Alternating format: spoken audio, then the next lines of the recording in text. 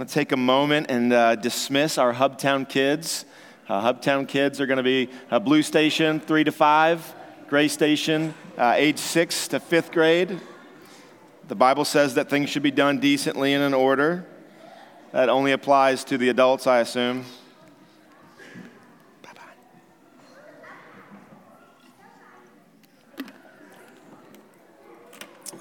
As they're leaving, I just want to draw attention to a few things very, very quickly. This morning, our children are going to be learning this truth about God, that He is worthy, intimately acquainted or associated with this idea of worship or worthship. I'm going to draw your attention to that. You can find that little blip that's on the screen right now in your copy of the loop. Also, stuffed in the loop today, I just want to make sure that you see that is the beacon. The beacon's a great resource. It kind of lets you know what's going on a little bit in the church, what's coming up. And I love it that it has a deacon spotlight in there these days. If you can check that out and learn a little bit about our brother Brad and the work that he's doing here at Hagerstown Church. If you're new around here, I just want to tell you, I'm so glad that you're here. It's so good to see each and every one of you. Whether this is the first time that you're here or the 100th time or the 400th time, I'm really glad to see each and every one of you. And I'm privileged to open God's Word with you this morning. We're going to be opening the Scriptures up to Hebrews chapter 12. Hebrews chapter 12. If you didn't bring a copy of God's Word, that's totally okay. You're welcome to bring your own, but if you didn't bring one today, you can just use the black hardback Bible that's sitting right in front of you, in the pew back in front of you. That's the one I'm using today, and so I can tell you what page it's found on if you are new to using the Scriptures and looking through the Bible. It's on page 1197. 1197.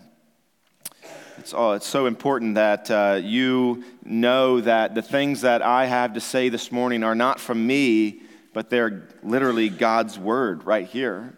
They're a light unto our feet, a lamp unto our feet, and a light unto our path.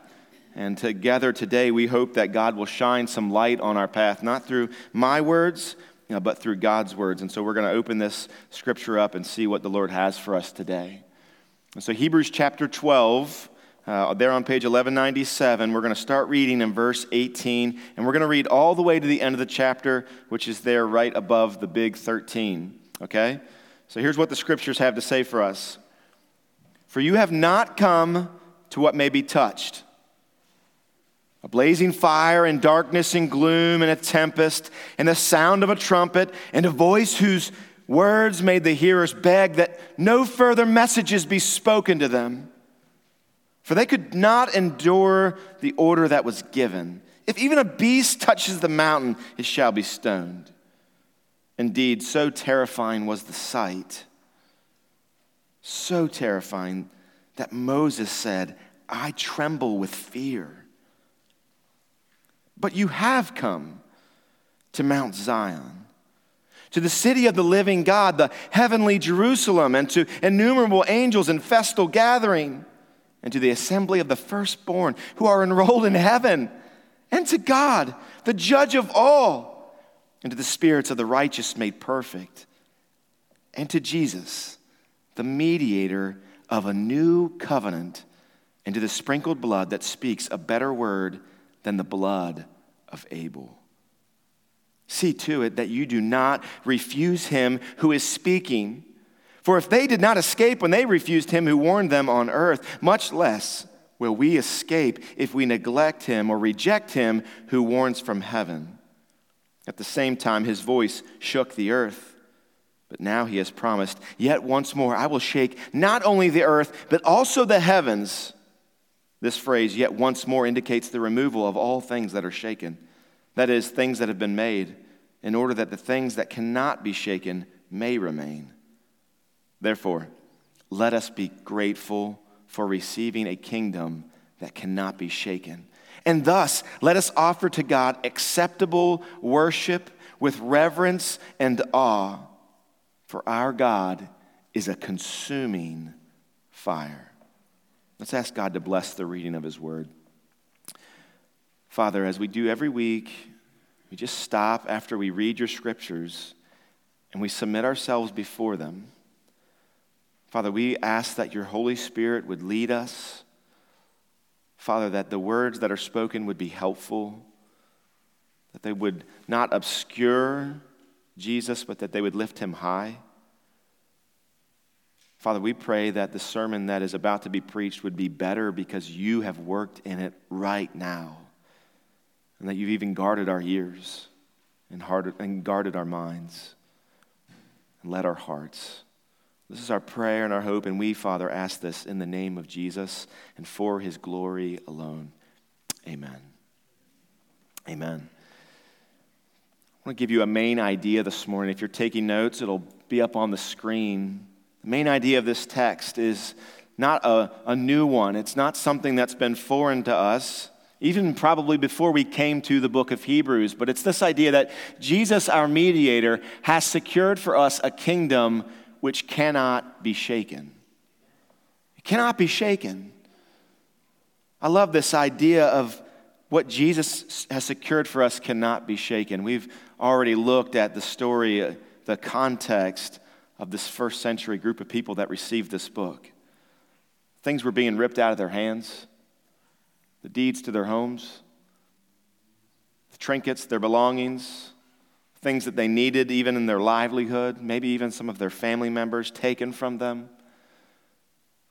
And the preacher here, the writer of this sermon of Hebrews, is saying, hey, so much of what you have here on earth is going to be taken from you. It'll burn up one day anyway. But you know what will never be taken from you? The kingdom that has been afforded to you, the door that has been opened for you by Jesus Christ, our mediator. It's a beautiful, beautiful reality. As we walk through this text this morning and we kind of think about this main idea, I want to just draw your attention to a few things. One, we're going to look at a contrast, one contrast. We'll move from that one contrast on to 4 observations.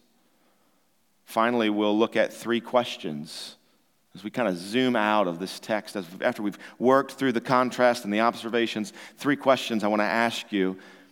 And then hopefully that will help to prepare our hearts to come to the Lord's table together. Hopefully our minds and our hearts will be prepared to see Jesus even more clearly than we do at this exact moment right now. And so first, let's look at a contrast. In order to contrast, you have to have at least 2 things. And the first thing that's listed as a contrast is Mount Sinai. Mount Sinai. Many of you know what Mount Sinai is all about. This is where the Lord had met with his people. There he was on top of the mountain, and his people who had just been delivered from Egypt were gathered around and sort of looking forward to what the new era of God's people would look like. And God demonstrates his holiness by giving the law there on the mountain.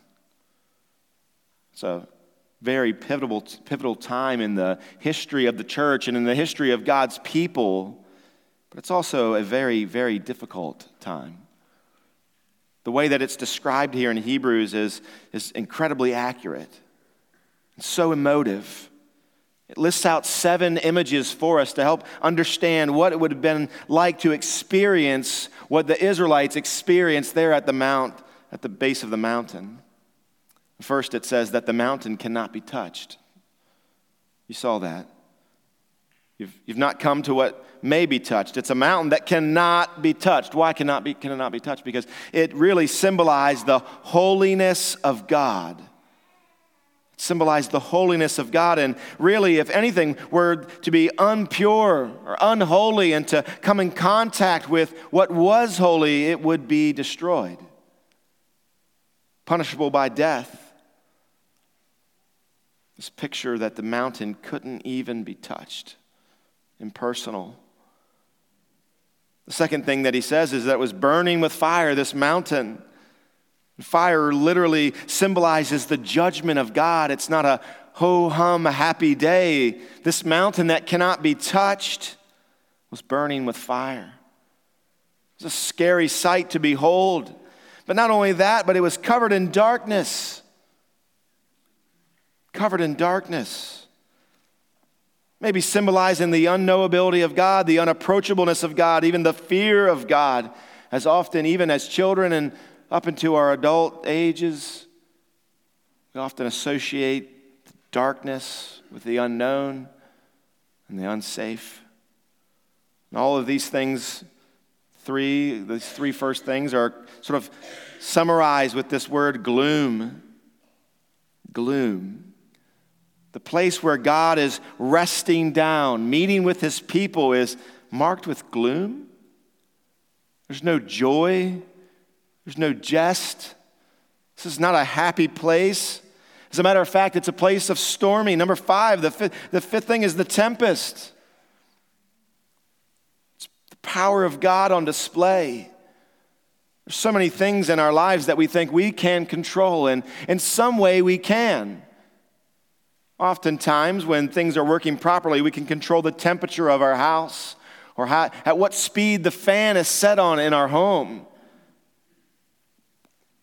How many blankets that we have on our bed. Those sort of things are controllable, but when you're caught in the middle of an incredible, powerful storm, you come to grips with how out of control it really is. At least from your perspective. You see the power of God and the strength of God on display in the storm that swirls around this mountain. And there's a trumpet blast gathering attention, regal as it is. And along with the trumpet, a voice is speaking.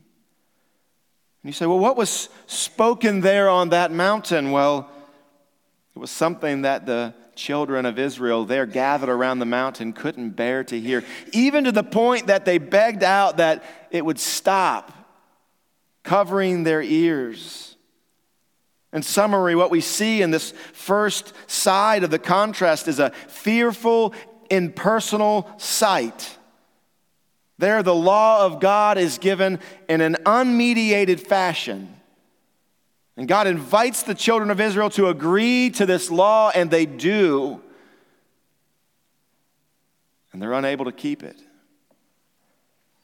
And maybe they even know it in that moment that they won't be able to keep it. I think that's likely the case. And they say, we don't want to hear any more.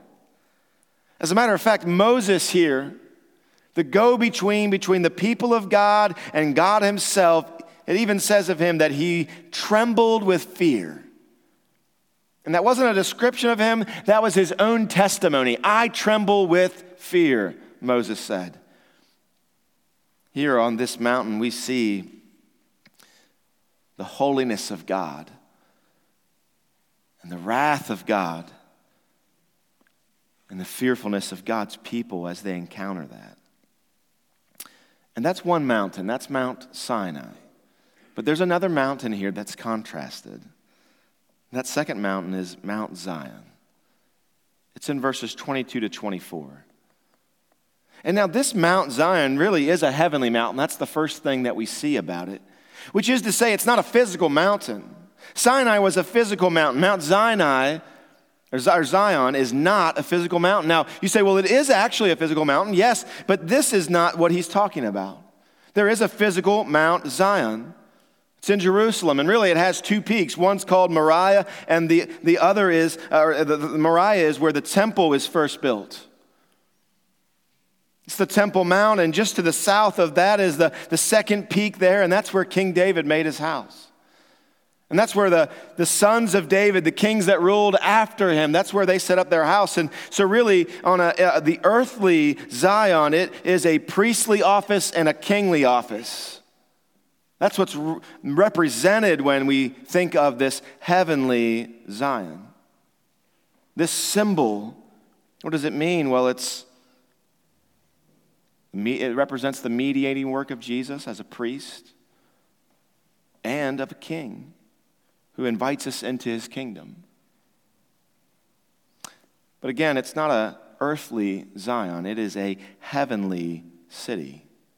That's the first thing we see. There was 7 descriptions of that first mountain, and now there's 7 descriptions of the second. The first, it's a heavenly city.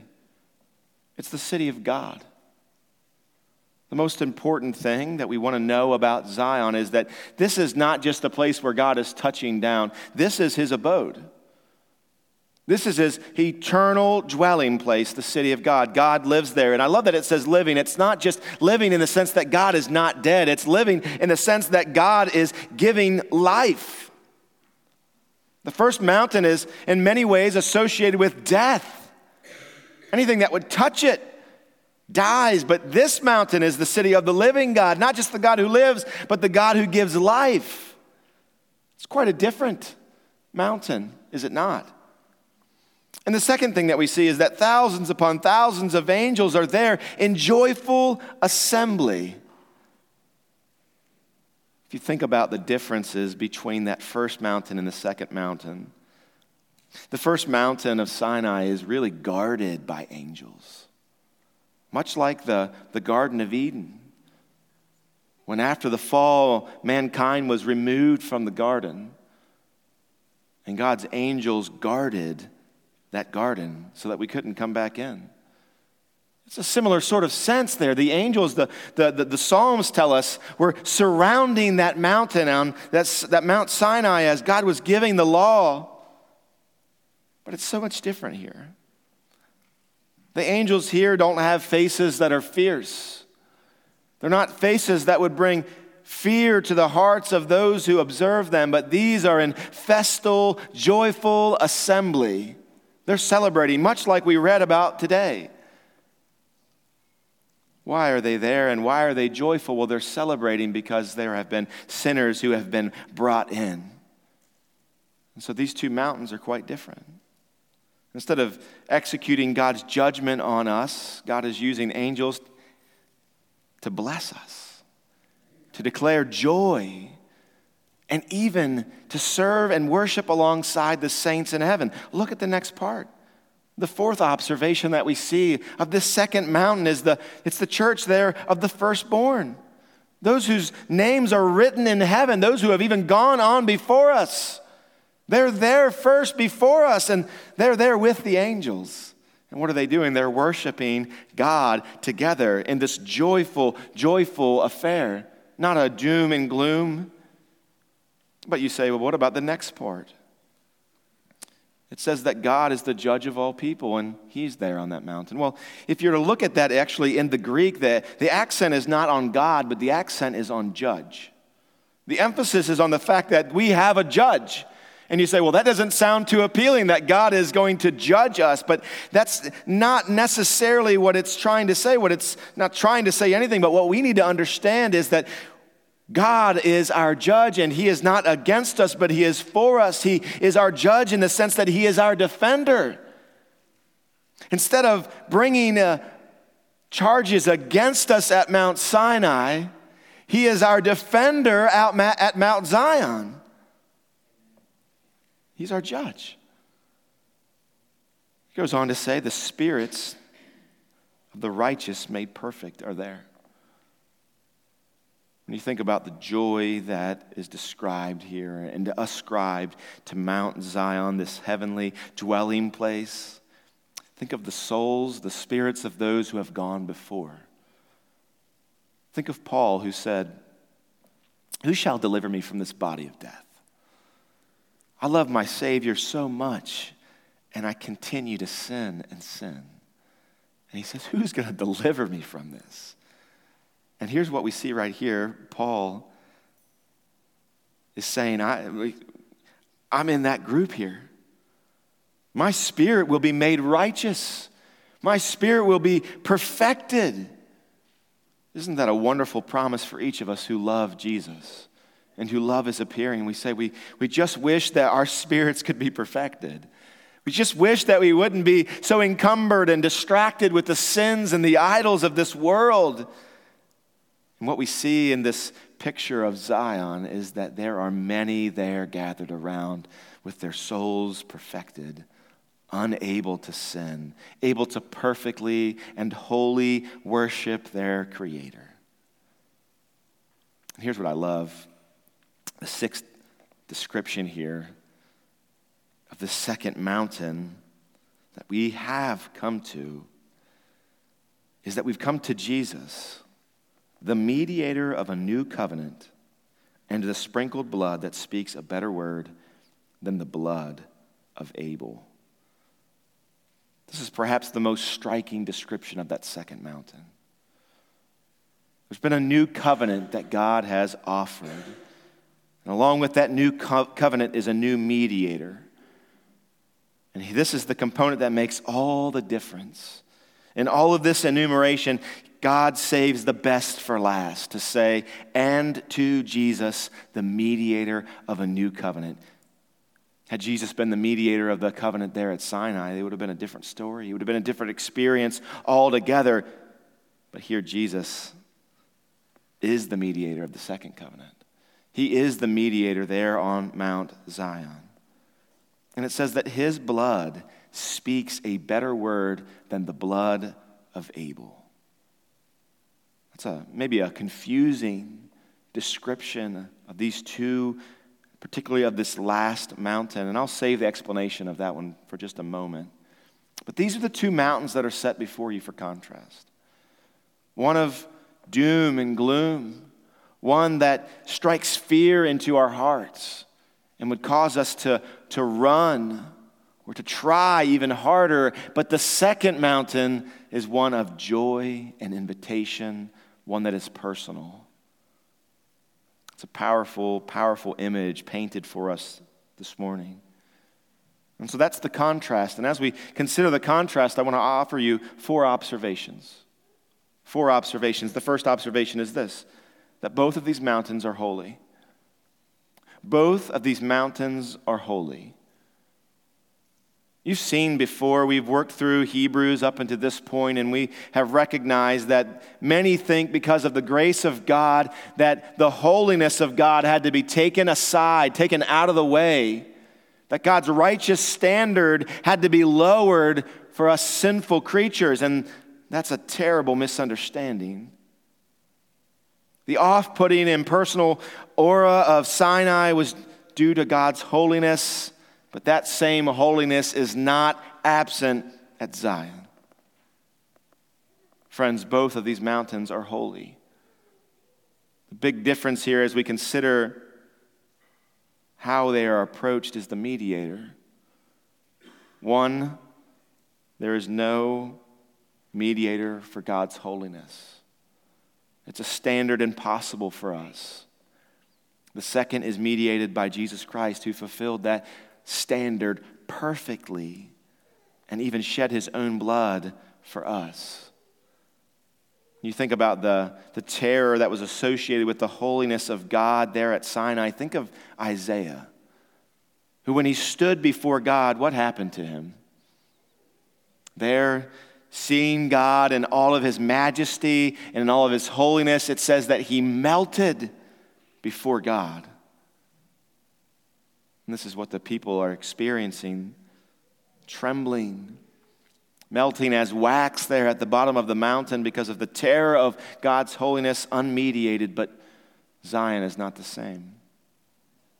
Both mountains are holy. Second observation for you this morning is that both are speaking.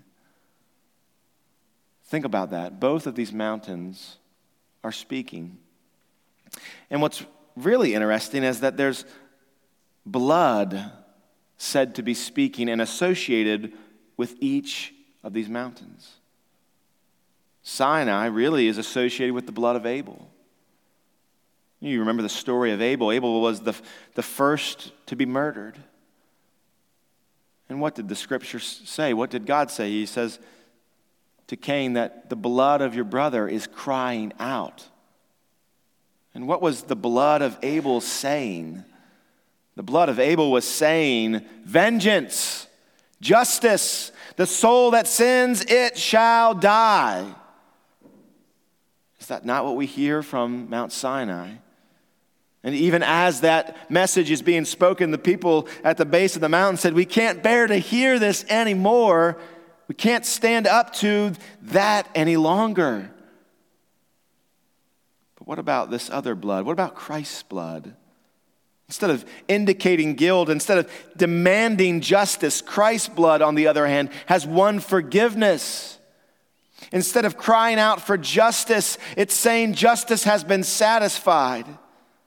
It's saying that the people of the new covenant that he mediates, that are there at the base of Mount Zion, ready to enter in, they are no longer guilty. They've been cleansed completely from their sin. Both mountains are speaking.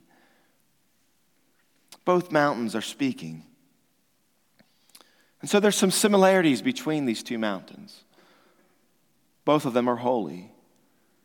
And both of them are saying something. But here's where they begin to be different in my observations. The first is that Sinai is unapproachable. Sinai is unapproachable. You can't step foot on that mountain. Why can't you touch the mountain? Because you can't even take the first step of a trek to hike up to the top of the mountain. You can't even take the first step. It's literally unapproachable. It's so far away. We're so far removed. We're so unholy that we can't come to Sinai. I love what one theologian says. He says it so well in this contrast as he highlights what the Scripture highlights with the unapproachable nature of Sinai. This is what he says. Every aspect of the vision provides encouragement for coming boldly into the presence of God. The atmosphere at Mount Zion is festive, but the frightening visual imagery of blazing fire, darkness, and gloom fades before the reality of the city of the living God, heavenly Jerusalem. The cacophony of whirlwind, trumpet blast, and the sound of words is muted and replaced by the joyful praise of angels in a festal gathering. He goes on to say, the trembling congregation of Israel gathered solemnly at the base of the mountain is superseded by the assembly of those whose names are permanently inscribed in the heavenly archives. An overwhelming impression of the unapproachability of God is eclipsed in the experience of full access to the presence of God and of Jesus, the mediator of the new covenant. Sinai, frankly, is unapproachable. It's uninviting. In our hearts, as we read this language, we don't even have to really know theologically what's being said. We just know this, at least at first, that between the two, at one we are welcome and the other we are not. With one we are safe and invited in, with the other we are not. Contrast though, Zion is approachable. In fact, the description is so personal and so joyful, so filled with grace, so inviting, because Jesus is the one who opens the door in splendid hospitality. Zion is, in fact, approachable. Zion is, in fact, for the Christian, yours. And here's the best part of the contrast. The fourth observation of the contrast is that Zion is unshakable. Zion is unshakable. The author doesn't simply say that it won't be shaken. It won't be shaken, but it says that it cannot be shaken. It can't be. And what is Zion, this unshakable place? Well, it's a kingdom. It's a kingdom that we have been invited into. It's a kingdom that has a king. Do you remember that king that rules in Zion? Not too terribly unlike David, yet righteous and eternal. This language here that's used in these final verses of chapter 12 of shakeableness, it comes from Haggai chapter 2, verses 6 through 9. And here's what the scriptures say. For thus says the Lord of hosts, yet once more, in a little while, I'll shake the heavens and the earth and the sea and the dry land. And I'll shake all nations so that the treasures of all nations shall come in. And I will fill this house with glory, says the Lord of hosts. The silver is mine and the gold is mine, declares the Lord of hosts. The latter glory of this house shall be greater than the former, says the Lord of hosts, and in this place I will give peace, declares the Lord of hosts. There's a prophecy here that what had been taken away from Israel would be brought back. The judgment of God had fallen on God's people. The land had been stripped of its treasures and of its ability to worship God rightly. And God is saying, I'm going to pick up the globe and I'm going to shake it. And all of the things that have been taken away, all of the things that have been siphoned off that contribute to my glory and my worship, my doxology there in my city, it'll all come back. And what will happen to all these other nations? The nations that had stolen glory from God and from God's people and from that city, well, they would dry up. They'd be destroyed. They couldn't last. Their wealth and their fame fading into gray, ceasing to exist. That's the kingdom of God.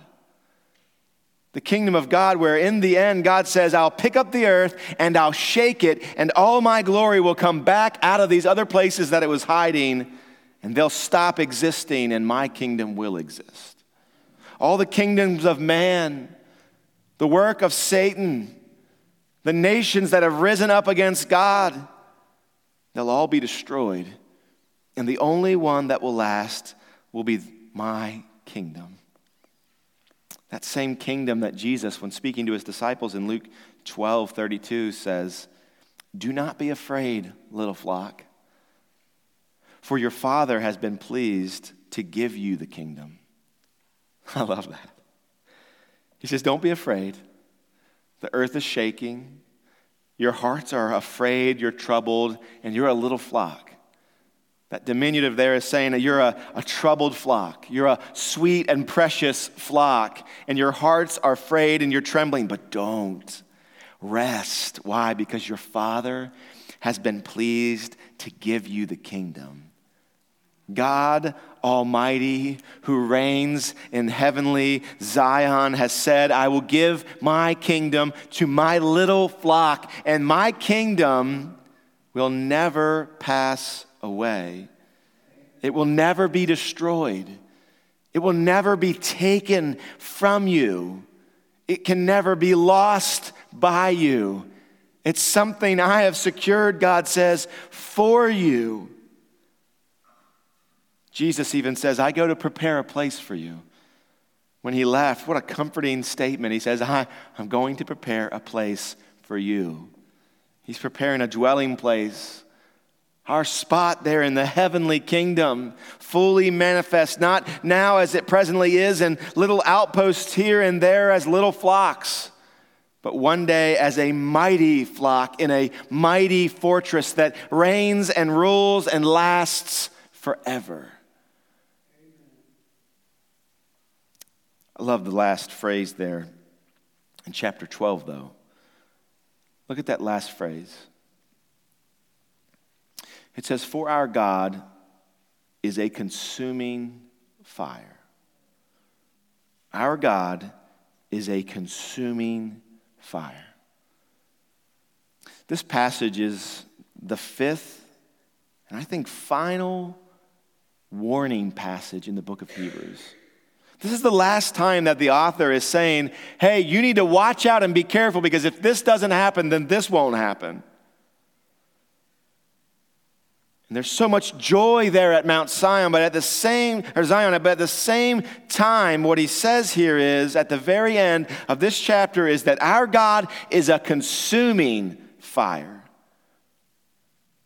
And you say, well, that doesn't sound as fun as the description of Mount Zion. So where's the disconnect here? Well, here's the disconnect.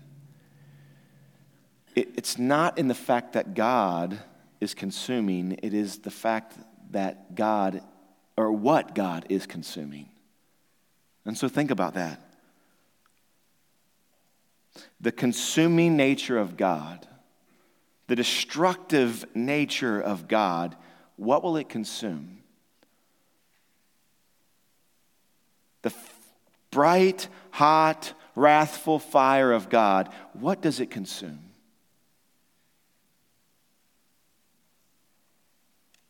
In Deuteronomy chapter 4, verse 24, Moses says,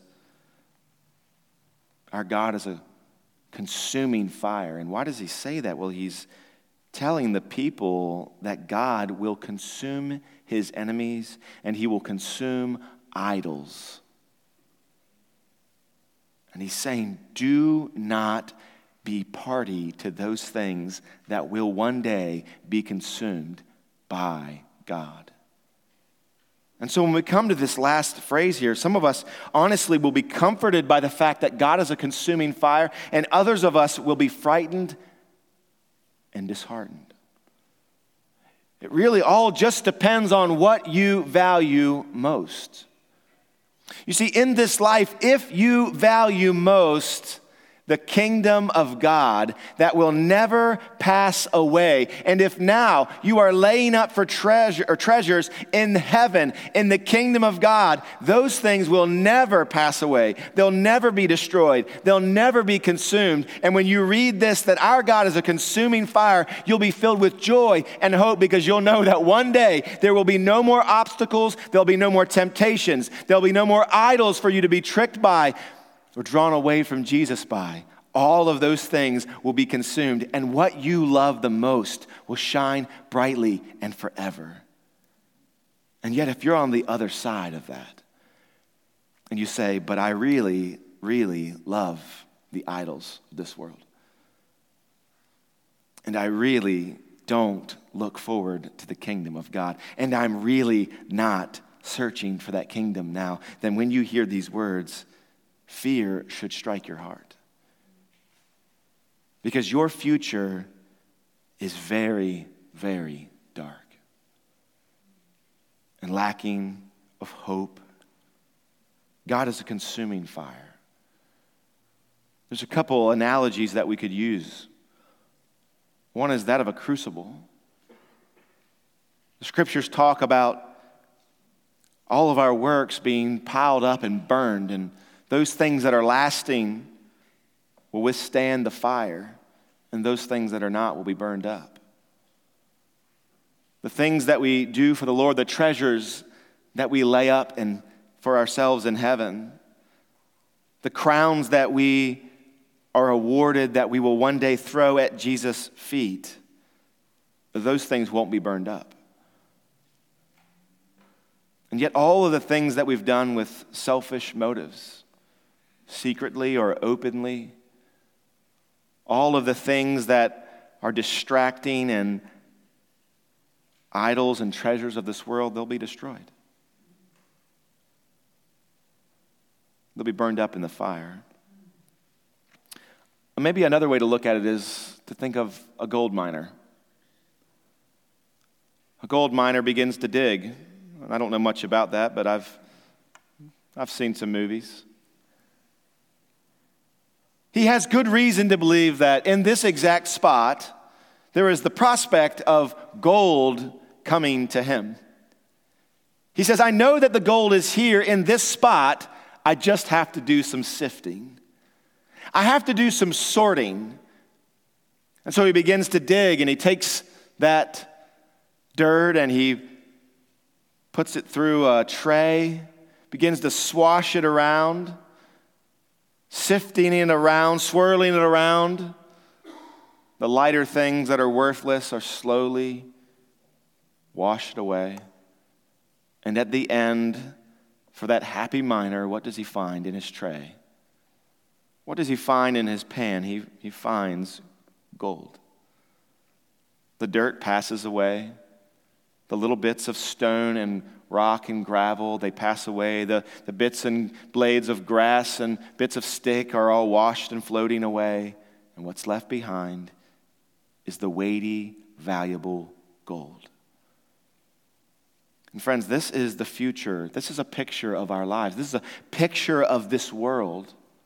Even now, in small ways, God has begun to swirl that pan.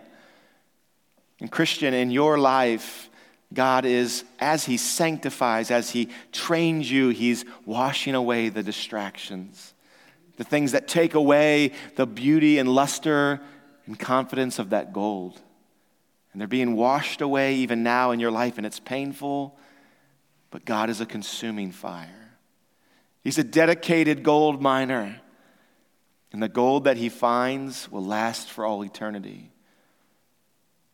And some of us are disappointed because we quite like that dirt and those sticks and bits of gravel. And in that way, we're not pleased with this text that ends with our God is a consuming fire. And this is a reminder that all the bowls of soup that we would trade our birthright for, as Esau did, that they won't last. They'll all be consumed. They'll be gone, but the inheritance that Esau was promised lasts for eternity. It's a reminder for us, Christian, we've begun to follow the Lord, and here the writer is saying, don't take your eyes off Jesus. Look what he's secured for us. He's the mediator of a greater covenant. And our God is a consuming fire. I told you I had 4 observations, and then I had 3 questions. Here are the 3 questions. I just want to get real personal with you. Not super formal. I want you to think about these 3 questions on a very personal level. If it helps to close your eyes, I invite you to do that. Maybe even to ask the Spirit of God in your heart right now to help you to understand these questions and really to be able to answer them honestly and with the light of Christ. The first one is this.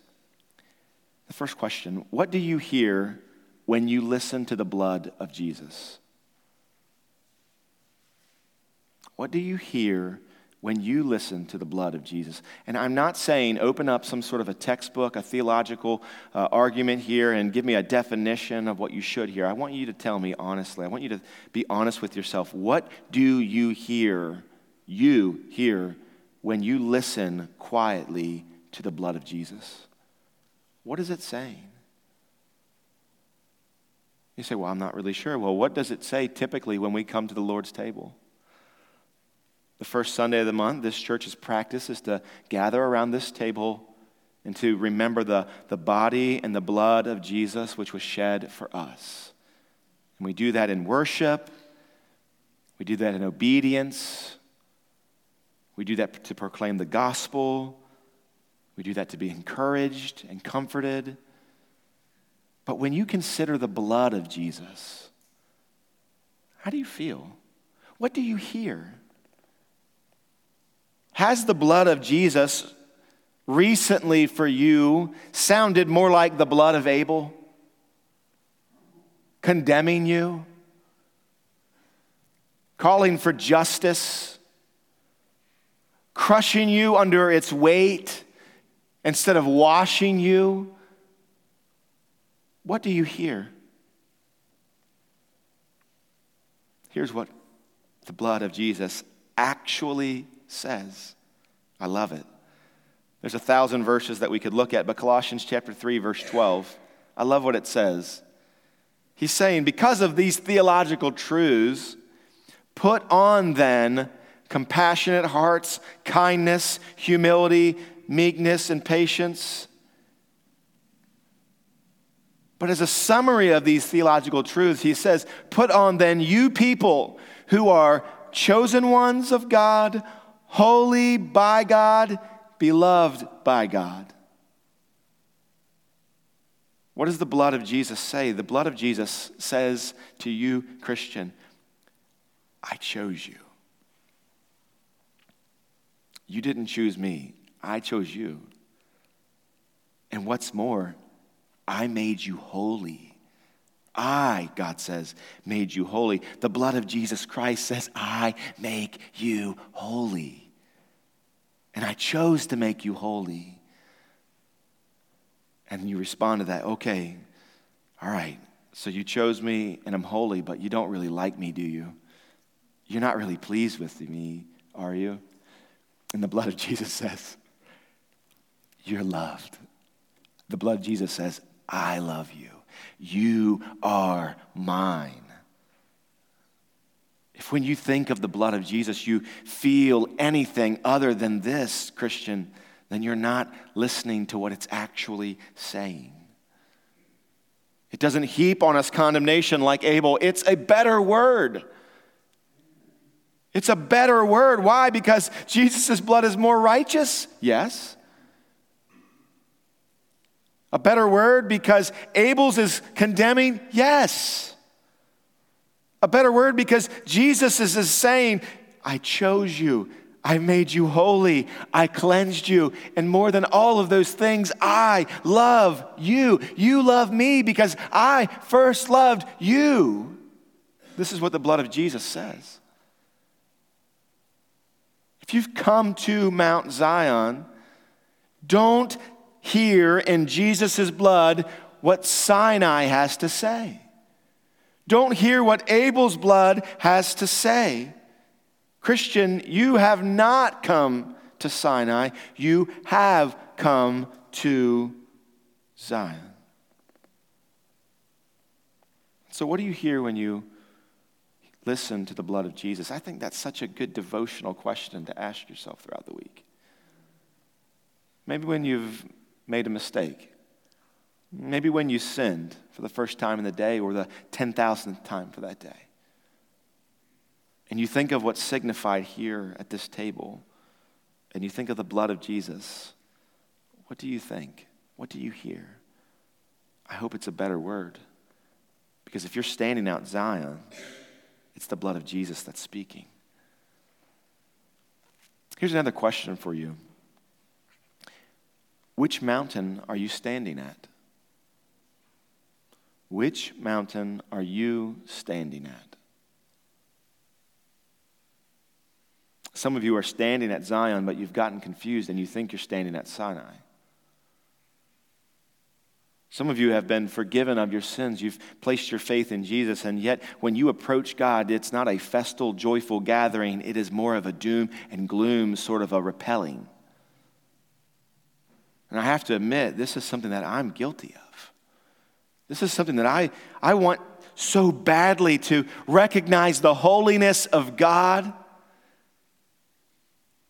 But there's a part of my gospel that's unbalanced sometimes. And I forget that when I come to God, it's not doom and gloom, but when I come to God, there is a celebration, and that I can celebrate with them. You have not come, Christian, to Sinai. You have come to Zion. And really, these two ways of viewing relationship with God, given 2,000 years ago, describing far longer ago than that, is still incredibly powerful and accurate for us today. You're standing at one of these two mountains. Which one is it? Maybe this morning you're really coming to grips with the holiness of God for the first time. And there at the base of Mount Sinai, as you see the righteousness of God, you begin to think, okay, I'm going to try to climb this mountain. I know the warnings, but I want to get to God. And so I want to try to climb this mountain. That's what's happening in Romans chapter 10. That's what's happening in Romans 10, verses 1 through 4. The preacher says, brothers, my heart's desire in prayer to God for them, speaking of the Jews, the Israelites, is that they may be saved, that they may actually come to Mount Zion. And Paul says in Romans 10:2, he says, for I bear them witness that they have a zeal for God. They want to know him. They want to be with him, but they don't have a zeal according to knowledge. They're confused, he says. For being ignorant of the righteousness of God and seeking to establish their own, they did not submit to God's righteousness. For Christ is the end of the law for righteousness to everyone who believes.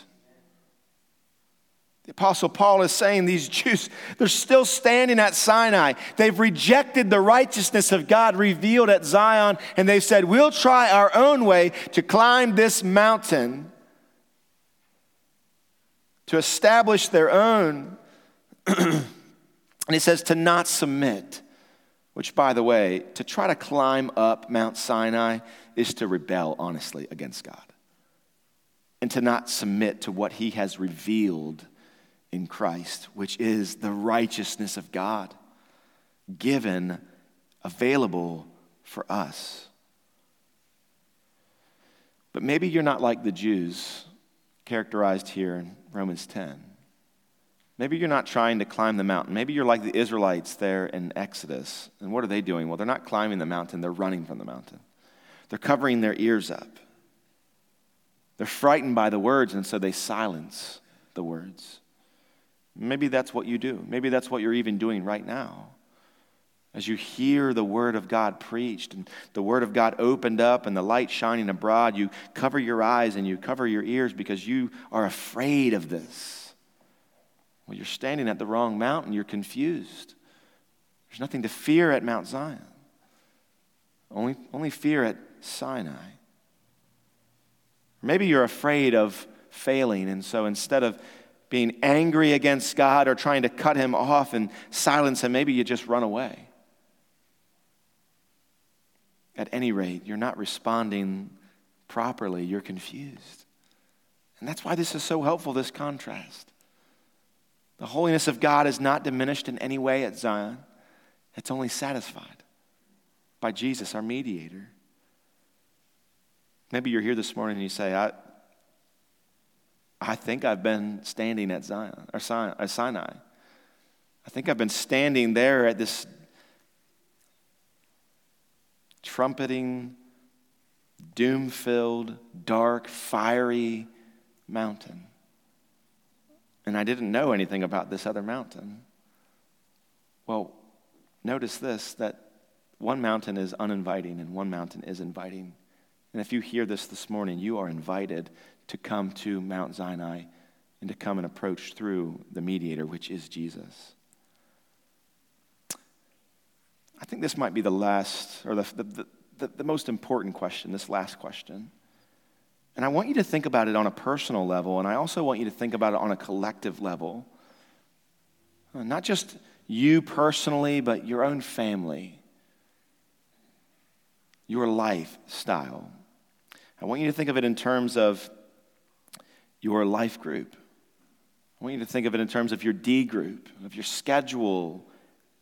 I want you to think of it in terms of as the church, our church, Hagerstown Church. And here's the question. Which mountain do you portray to others? Which mountain do you portray to others?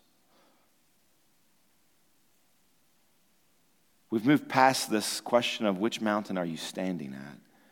And what are you hearing at the mountain that you're standing at? And now we're saying, when other people hear of the mountain that you're standing at, do they hear the description of Sinai, or do they hear the description of Zion?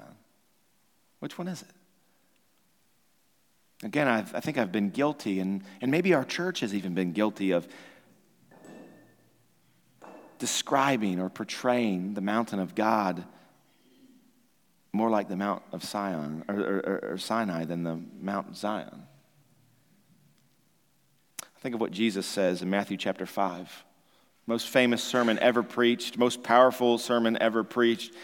Jesus says to his followers, to his people, he says, "You are the light of the world. A city set on a hill cannot be hidden, nor do people light a lamp and put it under a basket, but on a stand, and it gives light to all in the house. And in the same way, let your light shine before others, so that they may see your good works and give glory to your Father who is in heaven." For some of us, we stand on the mountain, Zion, and yet we cover the light of that mountain with a basket. Does your home boom like Sinai, or does it invite like Zion? What about your life group? What about our Sunday morning gatherings? What sort of noise does the neighborhood hear? And no, I'm not saying we should put bells in the tower that play hymns, although I think that would be super cool. What do they hear, though, when they think of Hagerstown Church? Do they hear, "Come unto me, all you who are weary and heavy laden, and I will give you rest"? Or do they hear, "Don't get too close and don't touch it or you'll die"? Is it possible that you, Christian, or us as a church, that we are actually shouting condemnation and we're whispering forgiveness? Think of that. You say, well, we're a forgiving church. I'm a forgiving person. This is a forgiving family. And yet, while we talk of forgiveness, we actually whisper of it and we shout condemnation. What sort of mountain do we portray to others? There's so many ways that we could think of that this morning. And I think it'd be best to just allow the Spirit of God to work in your heart this morning. Instead of me trying to search these things out, or even you search these things out, I want to invite you to just take a moment and to ask God these questions. Ask the Spirit of God, which mountain do I portray? Do I portray the sort of mountain that says the main idea, Jesus is our mediator and he has secured for us a kingdom which cannot be shaken, and he's inviting others into that? Is your life marked with joy? As we see in this text, is it marked with gratitude? As we see in this text, is it marked with reverence and not trembling fear, but reverence for a holy God, but not shrinking back in fear, pressing forward toward the promise in faith?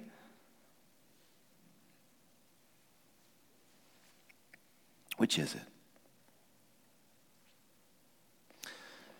As we come to the Lord's Supper, I want to really just connect these two texts, connect these two ideas, and ask you about communion. When we come to the Lord's table, does your Lord's table communion experience look like Sinai, or does it look like Zion? Think of that. When you come to this table, do you hear like clashing thunder, gloom, doom, fear? Take it away, only once a month. Or do you hear the blood of Jesus speaking even before the lid is lifted? I love you. I've made you holy, and you're chosen. Christian, that's what this symbolizes. That's what we celebrate today. We celebrate, in a sense, at Zion and not at Sinai. So I want to invite you to prepare your hearts. Those of you who believe these things about Jesus, who are baptized, who are following him, who are dedicated to a local church, I want to invite you to prepare your hearts to receive from him and to be reminded with joy and gratitude and reverence of what he has already accomplished and what is symbolized there at Zion. If you're not a Christian here this morning, if you're not following Jesus, if you're not dedicated to a local church, I want to ask you to abstain.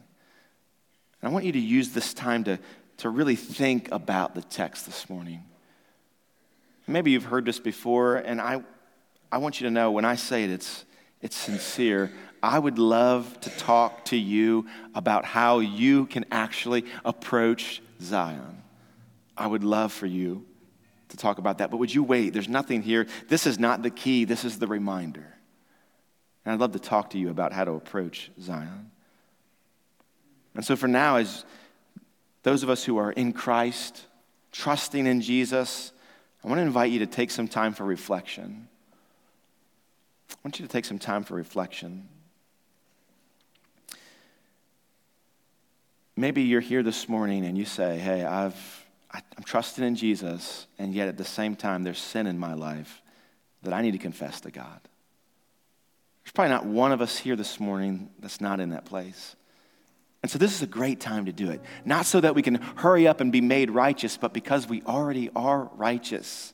And we're coming to God, we're coming to the table, and we want to do that with joy and with gratitude and not with guilt and shame. And so we confess those things because they're inconsistent. Those sins, they're inconsistent with what this symbolizes. That's part of that reverence. And so take some time, consider that. But also take some time right now to thank God.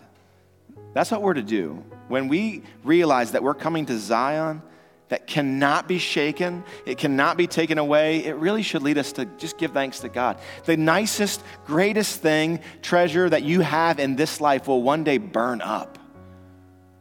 When you die, it'll be taken to a yard sale, and somebody else will buy it and they'll put it in their garage, and then that person will die and it'll be taken to the dump. Everything that we have will burn up and be destroyed one day, but the kingdom of God will not. And so just take a moment and thank God that that's possible. You're part of that kingdom that will never go away, the nation that will never be destroyed because of what is symbolized here. And so let that gratitude and thankfulness just bubble over in your heart. But also take some time, maybe even now, to think about and pray for a brother or sister that you know needs encouraging right now. I want you to just think of somebody right now that you know that needs to be encouraged. Think of that person right now. If you got somebody on your mind, just raise your hand real quick. Only a few of you thinking, okay, come on, keep them raised. Somebody else, think. If you don't have your hand raised, keep thinking. What would it look like for you to go to that person right now and pray with them? You say, well, that might sound a little bit like we're, irreverent. Well, no, it might sound like Zion and not like Sinai. Taking a moment to say, I'm going to go pray with somebody. I'm going to go encourage somebody. I'm going to go confess some sin to somebody else and ask their forgiveness. I'm going to go to somebody else that has received a blessing that I've received, and I want to ask them to pray with me, and we're going to thank God together in this moment right now. You know what that would sound like to me? That would sound like we really believed that we're at the base of Mount Zion and not at the base of Mount Sinai. And so I just want to invite you to take some time right now to shake off this staleness and the fear and really think about what these symbols are telling us today, what they're speaking to us right now. And let the Spirit of God move you to respond in a way that looks like we're at Zion. Take that time now.